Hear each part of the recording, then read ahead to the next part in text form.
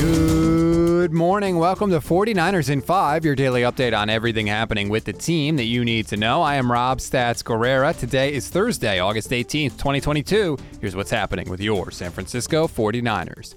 Joint practices with the Vikings began yesterday, and there was plenty to see. Trey Lance chucking the ball all over the place, and Justin Jefferson, unfortunately, making the 49ers secondary look silly, which pretty much what you expected, to be honest. On the plus side, Eric Armstead and Emmanuel Mosley did return to individual work yesterday. Not all the way back from their injuries, obviously, but definitely trending in the right direction. Here's what it came down to. Basically, if you were a Vikings fan, you thought the Vikings won the practice. If you were a 49ers fan, you thought the 49ers won the practice. Regardless, good work was done, and as far as we know, nobody got hurt.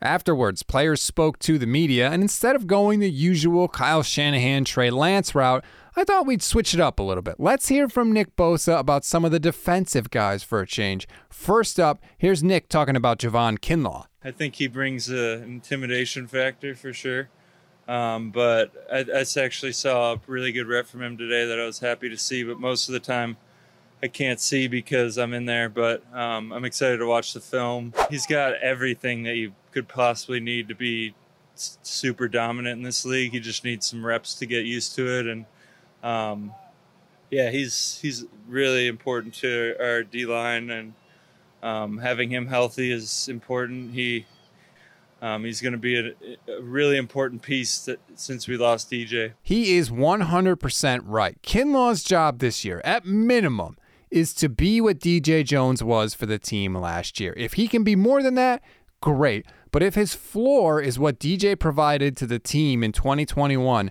the Niners defense is going to be A-OK. And by the way, Bosa is right about that one rep. Javon Kinlaw just literally steamrolled the blocker right into the quarterback. You can see it online. I think the 49ers tweeted it out.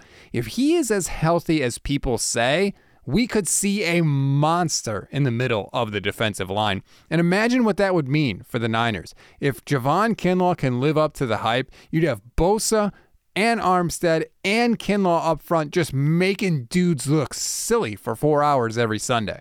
And there may be another name that you can add to that list, by the way, Kemoko Turay. And learn that name because it's probably not one you've heard of.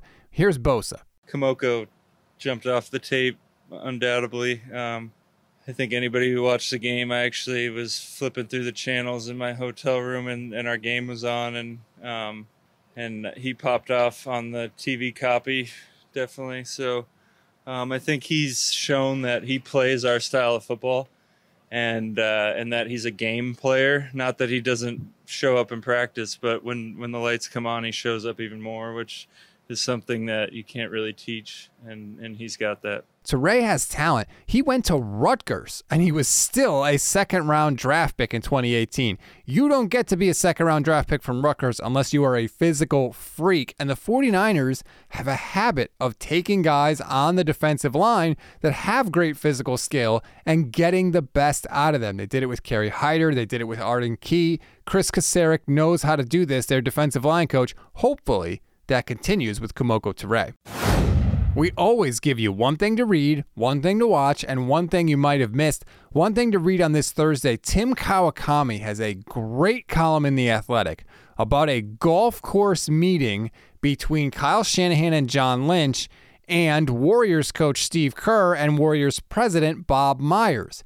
At one point, Steve Kerr was asking Shanahan a lot of questions, and John Lynch stood up and said, "Dude, you're the one with all the championships. We should be asking you." It was a fascinating article by Tim Kawakami, again, in The Athletic. Go check it out.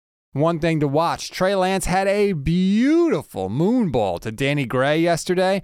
Traveled more than 50 yards in the air. You can watch the video from our handle at NN Podcasts. One thing you might have missed, the Vikings did a very cool thing for Trey Lance. They arranged for a few buses to bring players from Trey Lance's alma mater, Marshall High School, to the joint practices tomorrow. It's about a 3-hour drive.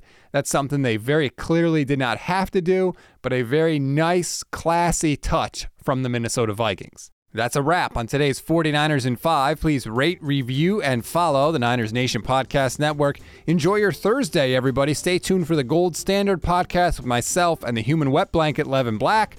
I'm Rob Stats Guerrera. We'll talk tomorrow.